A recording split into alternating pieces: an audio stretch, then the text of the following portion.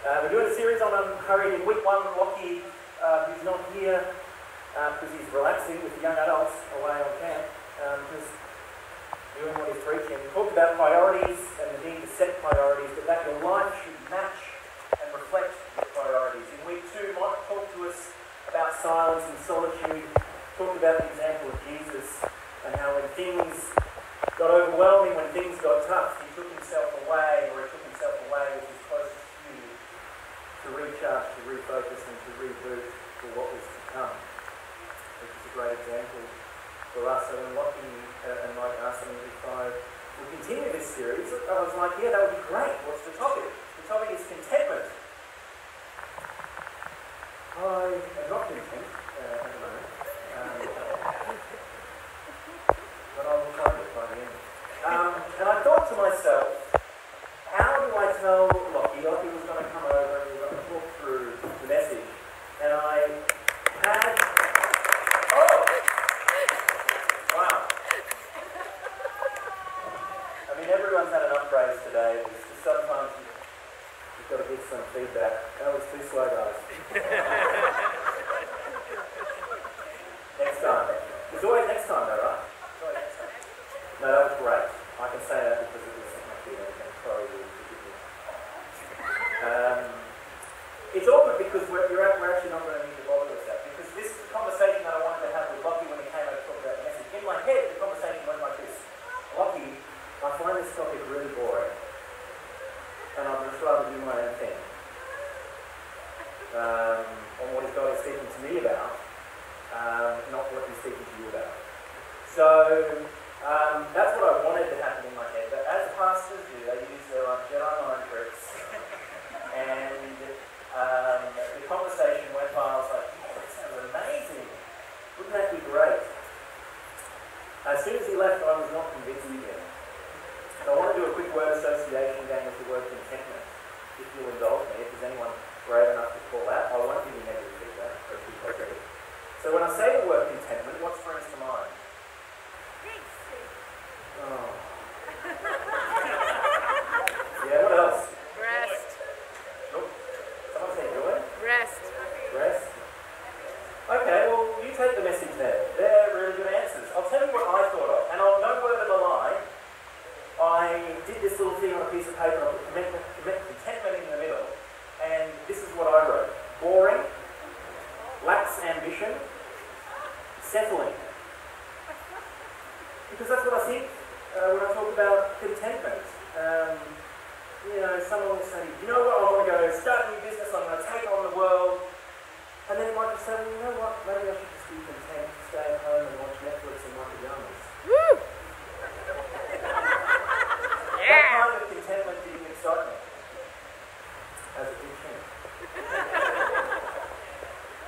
It just sounds like I'm settling for something less. When I say, oh, are you content? I'd be embarrassed to say yes. I want to go, no, I'm not. I want more. I want to strive for more. I want to do more. I want that. Where's the ambition, people?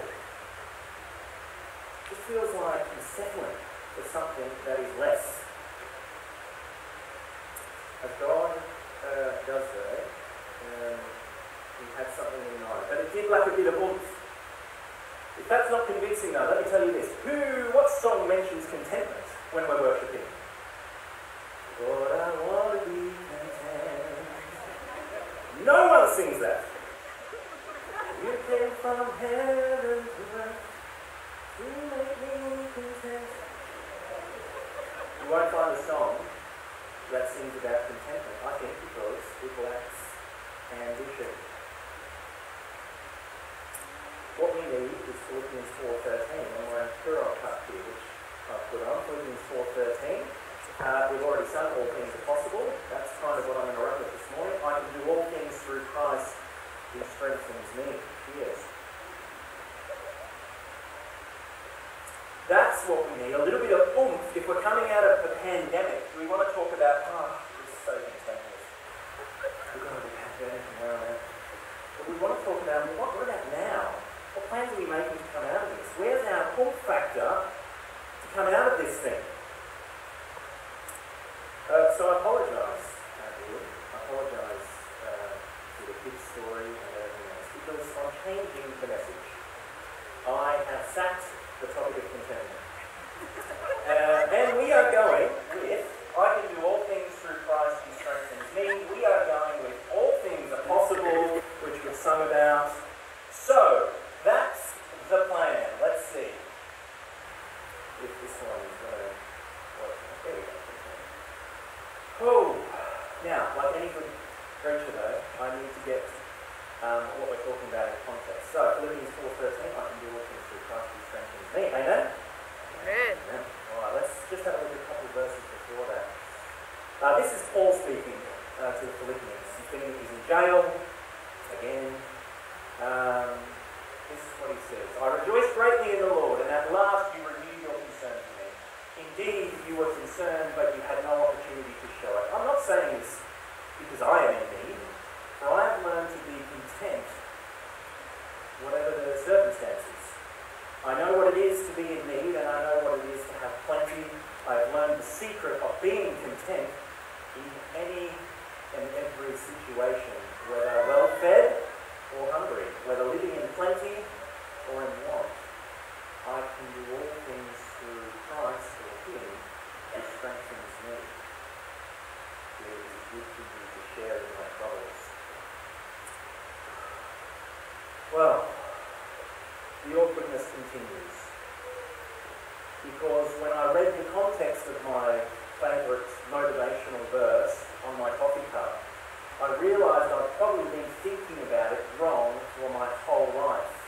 And when I tell my children there's something coming up that is maybe a big mountain or a big obstacle, and I will tell them and I will quote from this verse, maybe I have been using it incorrectly, because this doesn't seem to have anything to do with ambition or great plans ahead. It seems to have everything to do with contentment. So here we go, we're talking about contentment, aren't we?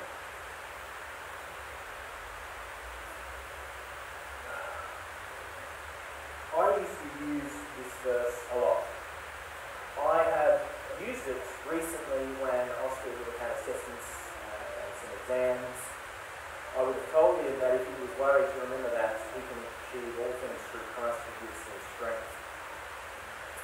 I'm sure I've told someone who's worried about a driving test to just give it to God because they can achieve all things through Christ who gives them strength. If someone was about to make a job change, start a new business, I would probably use this verse to say, you know what, just go for it, because you can do all things through Christ who gives you strength.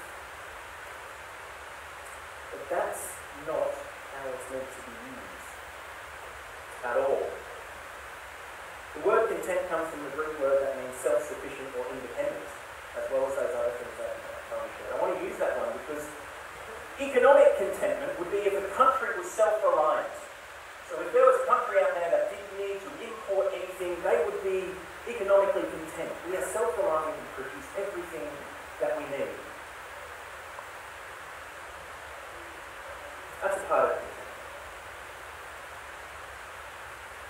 Contentment around satisfaction, peace, joy, like you mentioned. All of those things. It is all of those things. But the difference is, and what Paul is trying to tell us here, is that it is all of those things, no matter what the circumstances are. It's easy to be up when you're up, isn't it? It's easy to feel like you can do anything when things are good. It's easy to give thanks to God and quote those verses when things are good. But when things are not so good, that's when we need them most. This is when Paul needed it. 2 years in prison, back in prison. The Philippians have thought of him, they've reached out to him, and he says, thanks for reaching out. And it's kind of this awkward thing where he says, I didn't need you to, but I'm thankful that you did. And I didn't need you to because I'm content with where I am. Would I rather be with you? Would I be rather preaching the gospel? Would I be rather doing the work that God's called me? Absolutely. But you know what? I'm here. This isn't a surprise to God. And so I'm content. Contentment says God is enough. How many of us can say, God, you're enough? All of us say it. How many of us know that God is enough?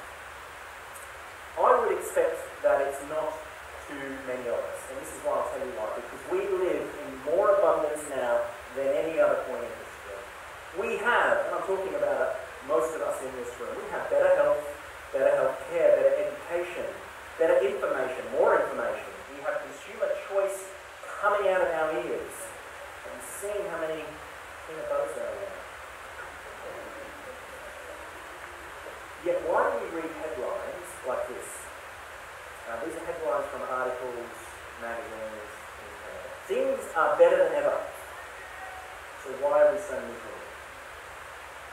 The Western world has never been so rich, so why do things feel so bad? It's official. People are now more miserable than any other point on record. And from Crisis Magazine, why are we so unhappy? I would note, why does it call a magazine a Crisis Magazine? I don't know. It sounds like it's just going to cause me more stress and discontent. But there is a magazine, and an article in there, why are we so unhappy? And we could sometimes think if we are, of course, as Christians or followers of God, that we're immune to it. When you open our eyes and we look around, and when I did this week, I realised I am just part of it. I am just being sucked into this discontent. And I've almost become numb to it. So, I want to look at two contentment killers today. Two things that are going to kill your contentment. Here is the first one. The endless desire for more. Now, I'm sure this is none of us, but it is. This is something we need to be so conscious of because it is so easy to live in discontent when we think more of something is just going to fill the void. We are conditioned to believe that more happiness, more contentment, more satisfaction will come if we just had more stuff, more things, more relationships. It's how we're being conditioned. It's how our kids are being conditioned. You look at the ads. Does anyone play Monopoly here? Show of hands. Okay, most of you. I think it's fair to say I'm the king of Monopoly in the household, guys. What's the aim of Monopoly? The aim of Monopoly is to win. How do you win?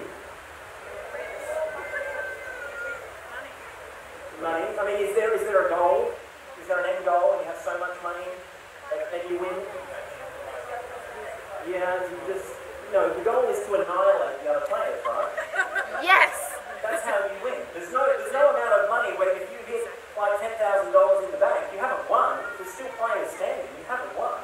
You win when you've got more than everyone else and you crush them to the point where they can no longer play. Am I right? It's not sugarcoated. That's how you win. It's about more. There's no end point until they're done. I need more money, I need more properties, I need more houses, I need more hotels, and then, when they land on me and cry, I've won. And we celebrate more. Here was a great headline from about a year ago. We see it every year when the earnings results come out for organisations, for companies on the stock exchange. This was one from 2019. I didn't do this year because you know a lot of organisations do that. So 2019, National Australia Bank, which is it is, they made $4.7 billion in 2019. I'm not having a go at how much they made. Well done, good on you. But this is the headline. So $4.7 billion. That's 2019. This is the headline in the Financial Review. NAB, net profit plummets to $4.7 billion. Oh, disgrace. Bank cuts dividend again. Unbelievable. But we celebrate more because on the stock market, you're only winning if the profit's going up. It doesn't matter if it's 4.7 billion. If that goes down, we're not celebrating that. I couldn't believe it plummeted to 4.7 billion. But we celebrate more because anything less is not good enough. If you work in a work environment, you may have targets and KPIs. It is the environment I work in. We don't celebrate anything less than more than what we're meant to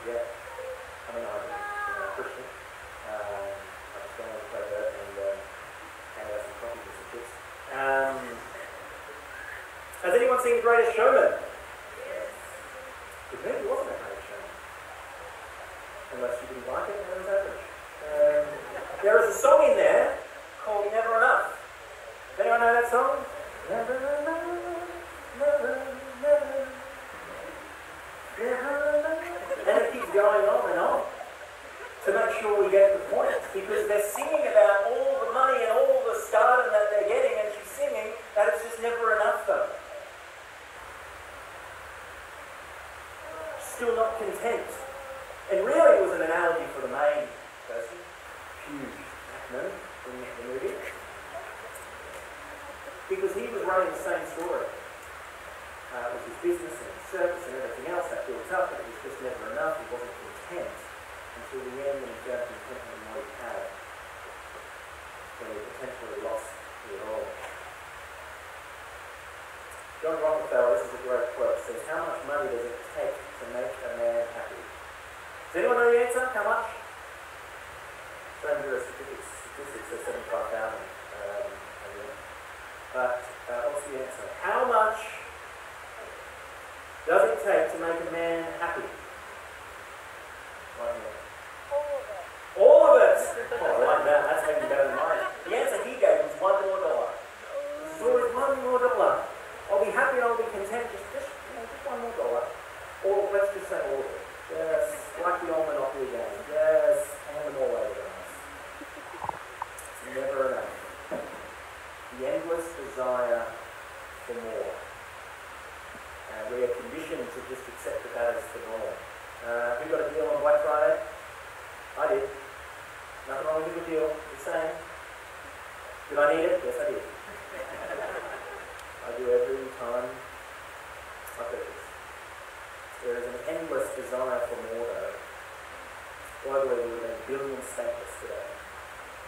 Did we need it? How else do I know that we are just desperate for more? Here's a little graph that I haven't got to use before, and which is great. I love economics. This is Australia's household debt up to 2018. And you're thinking, this is what you're thinking. You're thinking, this is just showing, it's going up, Murray. You're trying to manipulate it here. It's going up because our incomes are going up. So our debt level's just rising. It's rising in sync, Murray. Don't manipulate the story. Well, you're wrong. Because this is the blue line, household debt to disposable income. So this factors in any changes in disposable income that people have, and in 2018, households were up around 180 to 190%.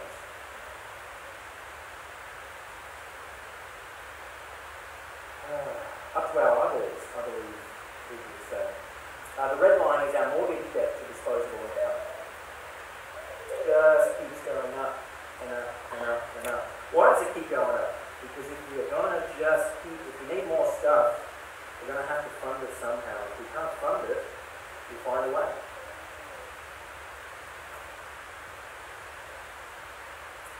Maybe you suffer from this disease. It's called one-eye. Alright, the disease of one-eye, because when I have this, then I will be content.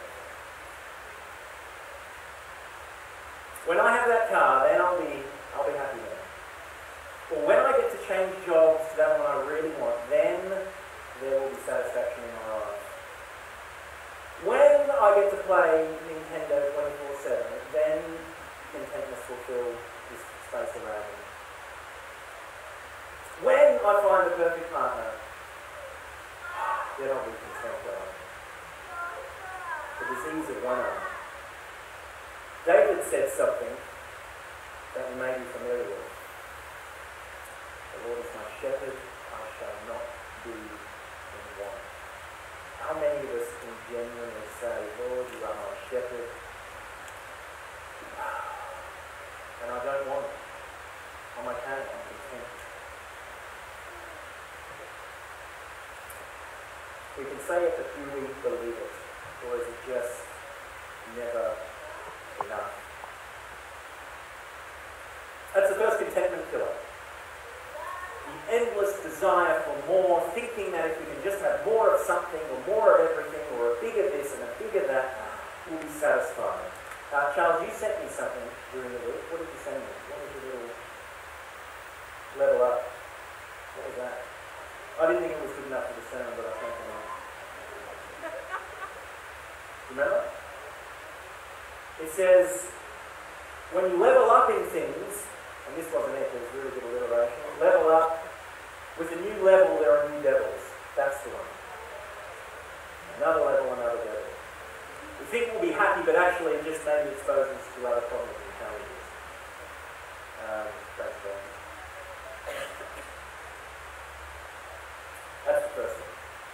The endless desire for more. The second one is this. The comparison game. How do we measure up against our neighbours, against our friends, against people we don't even know who we just scroll through just to check in on? You do it. Comparing ourselves to others is a massive contentment killer. Because there'll always be someone who's prettier than me, not in my case. Always someone who is smarter than me. Always someone who is better at something that I like than me. I'll always find someone who is better at something that I would like to be good at, look like, or have. And it can strike at any time, this comparison game. You probably don't even know it. It can happen when you're visiting friends in their home and that new smug little couch that they're showing. It can happen when you jump in their car and the heated seats. It can strike at any time, but this is when it strikes most. You guys are going to do this, but pull out your phone, hit Facebook, you hit Instagram, you start scrolling, and the comparison game, it commences, and it is on. And again, this is not for anything here, but some people, can you believe that person? Well. Heck, I know they are nothing like that. Let me tell you a little story about so-and-so, because that little picture there doesn't tell the full story. Let me tell you how they got that fancy new something, shall I? I'll fill in the gaps for you, because their household debt is at 190%. We play the comparison game as we scroll our phones and we don't even know it. But there is a cost to this game. So what are the costs? Really quickly. The first cost is this. We forget the blessings in our own lives. We are so worked up about what everyone else has got and what they have and contentment being killed that we forget to just be grateful for what we've got, for what we have. Too worried about everyone else. Can't see the blessings that are right in front of us every single day. We feel contentment in our lives when we view others' lives with jealousy, envy. We might not call it that, but maybe deep down that's what's going on. The second cost, we become, the flip side is, we look around and we go, oh, I'm alright. I'm doing okay, actually. Compared to so-and-so who's not going to be done. We become arrogant, proud in the knowledge that we think we are better than others. When we do that, it kills our contentment because we know just around the corner someone else is going to make us look bad, and we begin the cycle of comparison again. Philippians, right book today, chapter 2, verse 3 and 4 says, do nothing out of selfish ambition or vain conceit, rather in humility value others above yourselves, not looking to your own interests, but each of you to the interests of others. This flies in the face of comparison. Don't worry about other people and its impact on you. Go and be kind. So what? Okay, we're wrapping up. So what does this mean? I wanted to think about some practical things about what you could do. I'm not saying I do these things, I just looked them up on the internet and they look good. Overcoming the desire for more. What are some things I could do? So, ask yourself, do I need it? Whatever it is that you're purchasing, ask yourself, do I need it? It's a great question. Come back the next day maybe. There's the fruit of the Spirit right there, self-control. Do I need it? Ask yourself, think twice about more debt. Now, debts, many of you probably have a mortgage. It's not necessarily a bad thing. When we start putting our livelihoods and families' livelihoods at stake, it might be a problem if something went wrong. Think twice about going into more debt. There's a man who he does these wealth podcasts. He's a Christian, and he talked about how he used to be caught up in a rat race, and he said his car now is 10 years old and he's content with that. But he broke it down economically what it would mean if he got a new car. And he said, look, in terms of the car he's got, it probably cost him another about $750 to lease a month. And so that's $750. That doesn't change my ability to get anywhere, but that I can't use for God's kingdom to do good. It doesn't limit my life in any other way, but it limits the things that I can do for others or for my family. It was a really practical example. Think twice. Do I need it? Think twice about more debt. Give your stuff away. So this is a good time of year to do it as we head into the silly season. If you're like me and you do get caught up in just wanting more stuff sometimes, some of the stuff not that useful, may still be in boxes, why don't you just give it away? There'll be people who will love it. And if you've got really good stuff, the ad care shop would love to have it. I'm sure, wouldn't they? So one way we can get out of the cycle is actually just to purge the stuff that we've got that we know we don't need. And maybe that could be a blessing to others, rather than sitting around doing nothing in our house. Overcoming the desire for more. No longer allow your circumstances to determine your happiness and your satisfaction and your peace, by finding time to remind yourself that God is enough. However you do that, I want to do mornings, devotionals, I can't do it. So I find another way. I find space in the day when I'm driving or whatever it is. Find space to say, God, you're enough. Whatever's going on in my life, you are enough. My situation is not a surprise to you. You've got me. You are my shepherd, and I shall not be in want. So what? Overcoming the comparison game. What do we do here? Communicate in some way what you are grateful for every now and again. That might be to your family. You might write it down. Communicate in some way what you're grateful for.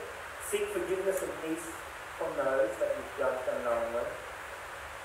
Change your mindset about those that you think less of or you are envious of.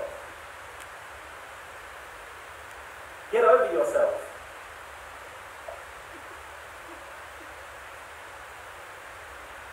Or no longer allow other people to determine your happiness by finding time to remind yourself that God delights in you. We don't need to compare ourselves to anyone else. God just says, you're the best version of you that I created. Don't try and be Roger Federer, no. And he can be the best Roger Federer. Don't try and be anyone else. So this is how we reframe this verse as we come to the beginning, because Paul has learned the secret of being content in any and every situation, whether well-fed or hungry, whether living in plenty or living in want. Here is the secret, because I can do all of these things through Christ who strengthens me. Let's pray. Dear Heavenly Father, we are indeed aware that your word speaks to us in so many different ways, even when we're not expecting it. That while something like contentment can seem less than ambitious, a tad boring, it is exactly what we need. So as we try to unhurry in this crazy time of year, help us to find contentness in you. Where there is abundance in our life, God, let us give thanks and be grateful.